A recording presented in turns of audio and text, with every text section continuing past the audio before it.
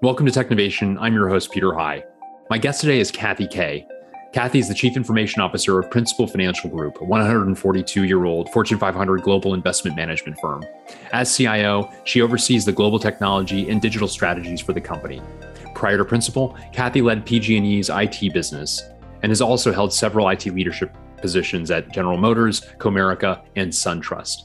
I look forward to speaking with her today about the methods of modernization and simplification that she's leveraged at Principal, as well as how she's driving the adoption of digital interactions with customers. Kathy, welcome to Technovation. It's great to speak with you today.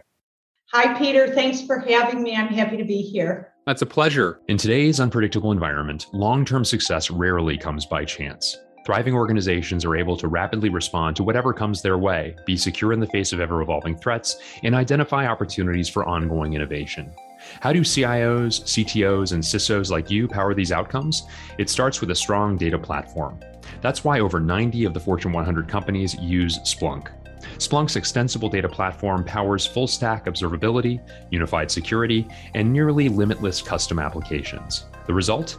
They unlock innovation, improve security, and drive resilience. Check out Technovation episode 630, where I spoke with Splunk's President of Products and Technology, Sean Bice, about what it takes to unlock innovation in this unpredictable world. And to find out more about Splunk, visit splunk.com/why. And now a quick word from our sponsor, Cisco, and the company's Chief Information Officer, Jackie Gouchelaar. As we enter a time of hybrid work environments, Jackie wanted to take a moment to share how companies can stay ahead of this emerging trend and make informed decisions on the future of work. Jackie, over to you. Hi, this is Jackie Gouchelaar, SVP and CIO of Cisco. Today, we're at a unique time in history with the ability to redefine work. Work is no longer where you go, it's what you do and how you do it. And it is powered by the convergence of people, technology, and places. It's permanently reshaping expectations of both employees and employers alike. To navigate this changing landscape, Cisco's Hybrid Work Index can help you make informed decisions by providing global insights on people's preferences, habits, and technology use in the era of hybrid work. It's based on millions of global data points and insights to help you win the war for talent, accelerate your innovation, and enhance business safety and security. Search Cisco Hybrid Work Index to learn more. Thanks, Jackie. And now on to our broadcast. Well, Kathy, for a little less than 2 years, you've been the Chief Information Officer of Principal Financial, and I thought we'd just begin there for those who may be less familiar with the organization. Could you give a brief thumbnail sketch as to the business you're in? Sure. So Principal Financial Group we have over 49 million customers. We help people think about plan, protect, invest. So we have retirement services, insurance services, and then asset management services. And again, we are a global company with over 49 million customers. That's very helpful. And maybe if you would, take a moment to describe your purview as Chief Information Officer, please. Sure. I'm proud to lead over 3,000 technology employees across the globe. And my purview is all global technology, digital assets. Think about tech strategy, security, making sure that all of our investments line up to the needs of the business and help shape from a strategy perspective where we're going. It's an exciting job, especially across multiple lines of business, and I'm really excited to be here. That's great. And it's interesting. If I've done the math correctly, I believe yours is a 142-year-old company, so quite a history to it. And I can only imagine from a technology perspective, a fair amount of modernization, as any company would have, is required. I know from our past conversations that this a combination of activities associated with modernizing the technology landscape as well as simplifying it where possible has been an important mantra of yours. Can you talk a bit about the methods you and the team have used to do just that? Yeah, so it kind of started as we really shifted our strategy to have customer experience at the center. You start to see that a lot of systems aren't aligned to enabling a really good customer experience because they were really geared to enabling maybe internal company processes, right? So while they worked really well for us, when you think about the experience from the customer's perspective, and the customers would tell us, it's not as great of an experience. And so that led us to start looking at the technology. We started to do, when I first came, we did a benchmark. We could see that our spend in applications isn't benchmarking as well as maybe other technology organizations. So we knew we had an opportunity to simplify, to get cost out, but the greater lift is really to improve the experience, because if you have complex technologies behind the scenes, you can't trick customers into having a very seamless, simple experience. And so there was just a couple things leading us to do that. Not only, again, how to get cost out, but how do we really re-engineer things, simplify things so that we can truly enable a great customer experience. And we started, you kind of asked, how did we start? We rationalized the landscape.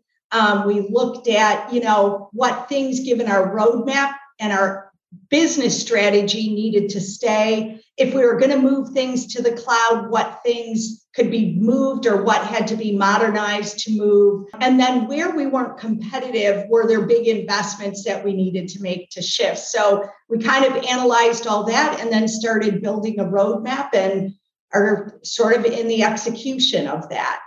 Very interesting. I really like the way you described that. Some would talk about modernization as a cost savings potential opportunity. Others would talk about it as, de-risking the organization to some extent. And I, of course, I imagine that there are aspects of that you communicate to, no doubt. But I love that you begin at least with customer experience. That, look, at the end of the day, the people who provide our revenue, those who are our customers, are going to have a suboptimal experience if we're not organizing ourselves well. That in order for us to make sure that we can provide that, we need to have a modern architecture in place in order to deliver that.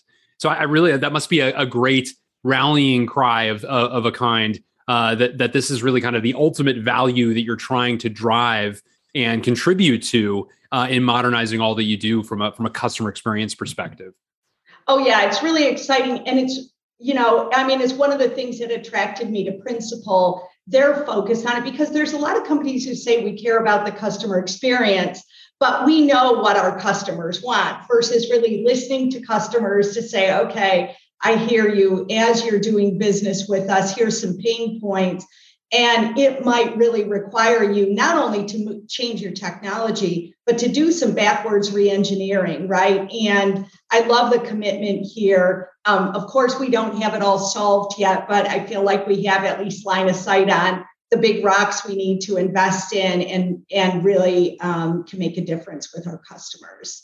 And how do you see those customer interactions changing from a digital perspective? If anything, of course, the pandemic has hastened the degree to which people have become comfortable. They had to for a time in order to get services or products digitally, to interact with the carriers of various kinds, whether it's financial institutions, insurance companies, et cetera, in ways that perhaps they didn't feel they needed to previously, based on kind of older methods whenever they originally established some of these relationships. Can you, and I realize there are a variety of different personas of customer that you interact with, but can you typify to any degree to which that adoption of a digital means of interacting with the company has evolved, at least across the little less than 2 years you've been with it?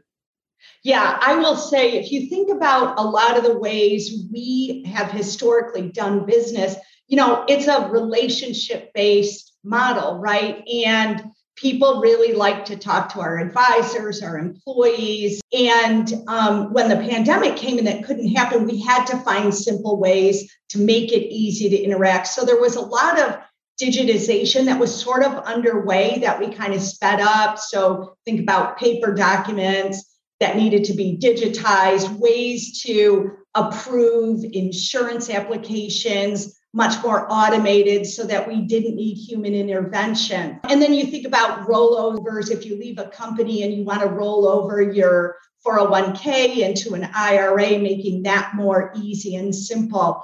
But there are still times where customers say, even if it's easy, I still want to talk to a person. Like I don't know that I'm comfortable making that decision just digitally. So we think about it as multi-channel, not just digital. So if a customer is in the digital channel and really wants to talk to an employee or their advisor, making that a seamless transaction, a seamless way of getting there. They know everything about what they were doing with us digitally or online. And so they can continue that conversation or vice versa. It's all about flexibility, but in any of those channels, it's about making it simple, frictionless, easy to understand, so that it's very simple for our customers. Yeah, very interesting. I also wanted to ask you, how have you thought about the so-called war for talent? We're only as good as the teams that surround us.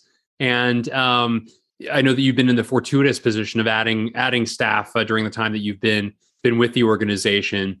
The expectations of individuals and where they work and all sorts of so many aspects that were settled in terms of how business typically was done for most of our careers has been upended to a certain degree. I'm curious how you've thought about wooing great talent into Principal Financial Group. Yeah. So I'll say there's two parts of it, right? There's retaining your talent and then attracting talent. And there's some things that really resonate both with our employees and with attracting talent.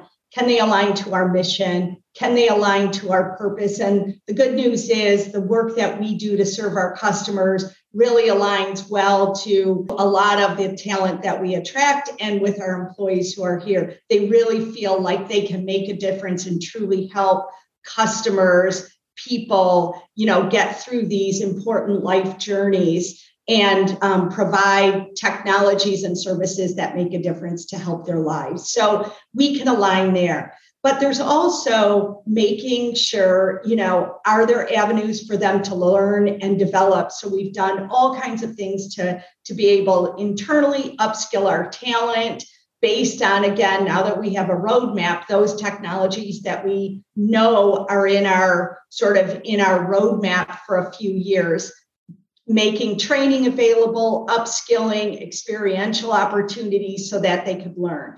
And then externally, one of the things that our interns told us last summer was, we are able to make an impact here. Like a lot of our friends who are interning in tech companies, they can't. We see how we really are impacting, and you don't tell the story. If you Google Principal, we don't know a lot about technology. So we certainly have been doing a lot to try and make our presence known, let's share what we're doing. And then, I will say, Peter, the culture here is incredible. And as people learn about who we are and how we work and the leadership and what we really do to invest in our people, as well as our customers, it has been, I wouldn't say easy because it's not right now, but easier to attract talent. You also have to allow flexibility. Would we love all our teams to be together? Sure, but that world's changed.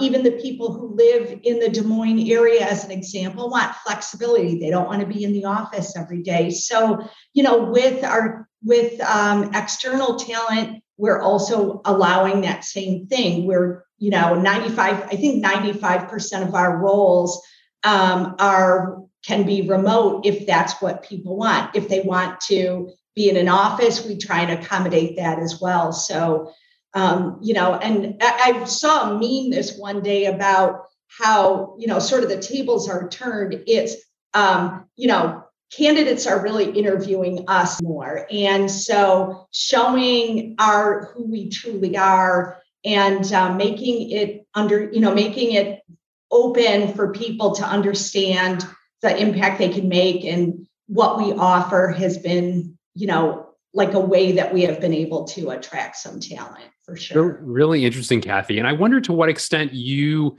having joined the company during the pandemic and therefore, your own onboarding experience was, I have to imagine, different from any other of the transitions that you've had across your career.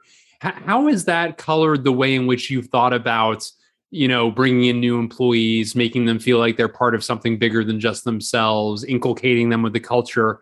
When you don't have the tools that would be much more readily accessible during normal times, quote unquote, the period before the first quarter of last year. How has that impacted the way in which you've thought about things? So I had the luxury of when I onboarded, the whole company was remote, right? So I felt like we were all on the same page, if you will. I think it's harder for people who onboard in companies now where there's this hybrid where some people are remote, others are coming in.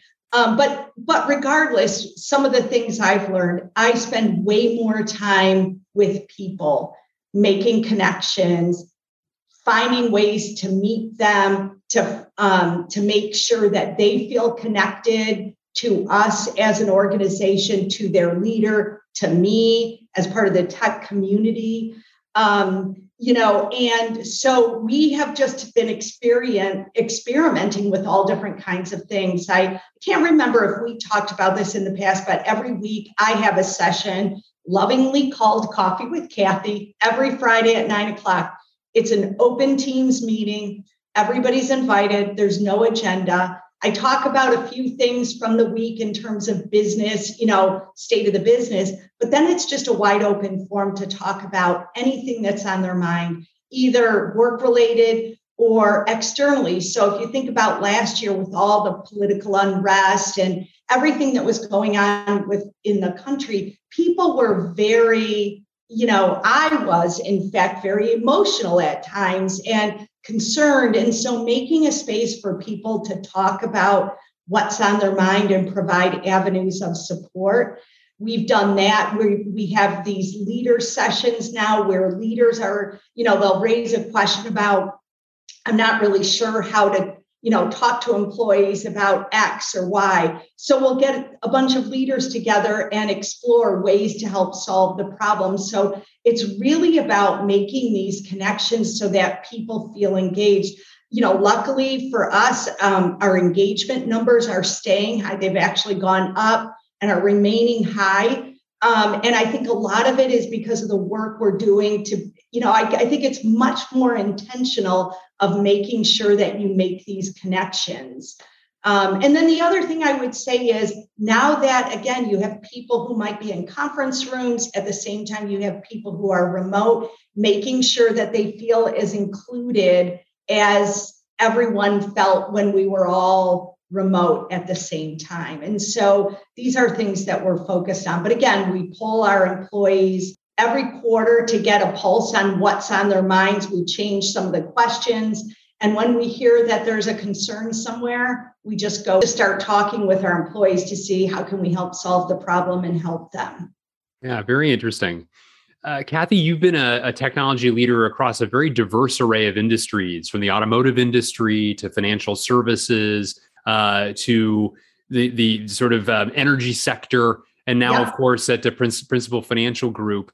I'm curious, there are a lot of people that stick in one industry and kind of, maybe move around a few players in that industry. What advantages have you found in having had such a diverse array of experiences that you bring now to your latest your latest experience, being able to draw upon a variety of different things that you have seen? I'm curious what lessons there are from that diversity. Yeah, I think having a broad background has certainly helped me learn a lot of different things, solve problems differently or maybe more quickly. As you said, I've been in industries that are regulated versus that aren't. And regardless, there's some things that are consistent, right? Making space for people to provide them the support, give them the opportunity to solve problems, to be curious, to help each other, leverage technology to really change the business capabilities in ways that maybe hadn't been thought of. And I think being able to apply it across industries, it just gives another perspective. You think about inclusivity, right? The more diversity you have, the better problem solving you get. And so I think, that's something that I bring is because of a lot of different experiences. It's just another background or different perspective than maybe somebody who's deep in one space. But I always learn a lot from people who are also deep in one area. You're also, Kathy, obviously a member of a small but growing at a small rate sorority of women, so to say, club of women who are technology executives. And I wonder if you would take a moment to reflect on sort of where things are right now, what you've seen progress, where you see further room for progress, ideas that maybe you and the team have instituted in order to identify great future leaders who are women. Where do things stand from your perspective? Yeah, I will say, I am proud of Principal that we have quite a diverse and great amount of women, not only on our board, our leadership team, in IT. 44% of the leaders across IT are female, which is way higher than a lot of companies. But I will say, just growing up in the technology industry for all of my life, I'm sad that we still haven't grown at a rate that reflects the true number of females in the world. And I know I personally get involved. I mentor a lot of women. I try to get girls interested in technology and STEM in grade school and high school. We do a lot of things, programs here at Principal, helping underserved kids to get excited about technology, but we still have work to do. And I think, like probably most women leaders in IT, we all are doing everything we can, even helping others understand the role they could play, how to be an advocate for diverse candidates to help really improve that. But I'm not happy with where we are. Well, thank you for sharing some of those perspectives. As you look to the future, I'm curious, Kathy, what trends particularly excite you? Are there some that are on the rise that are making their way onto your roadmap as you look to the next, say, 2 or 3 years?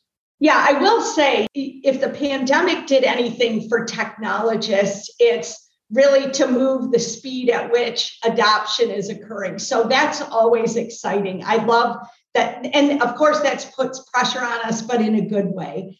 Data and analytics, I know for us, making those investments where AI and machine learning is going, I think we're going to start seeing some really cool things coming. Obviously, there's a lot of things going on already, but while balancing ethical AI, I think is something that is going to be really helpful for us. It'll help our ability to create new products and services in ways we haven't thought of. And then I just think, again, this customer experience and really getting close to customers and listening and understanding their problems. That's how many industries have gotten disrupted, right? Of startups just looking at a problem and solving it in a way that no one thought of. And I think we have that opportunity to do that as well. And customers are much more vocal now, I think, than they've ever been coming out of through the pandemic. And so if we stay close, I think also there will be some really fascinating things that come out of there. But the pace of technology, the pace of things that are changing, is truly exciting, and it's great to be part of a technology community. Yeah, interesting.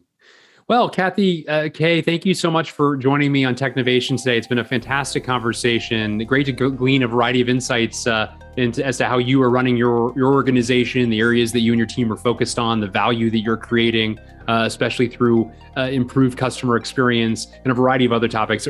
Thank you so much for sharing your knowledge with us today.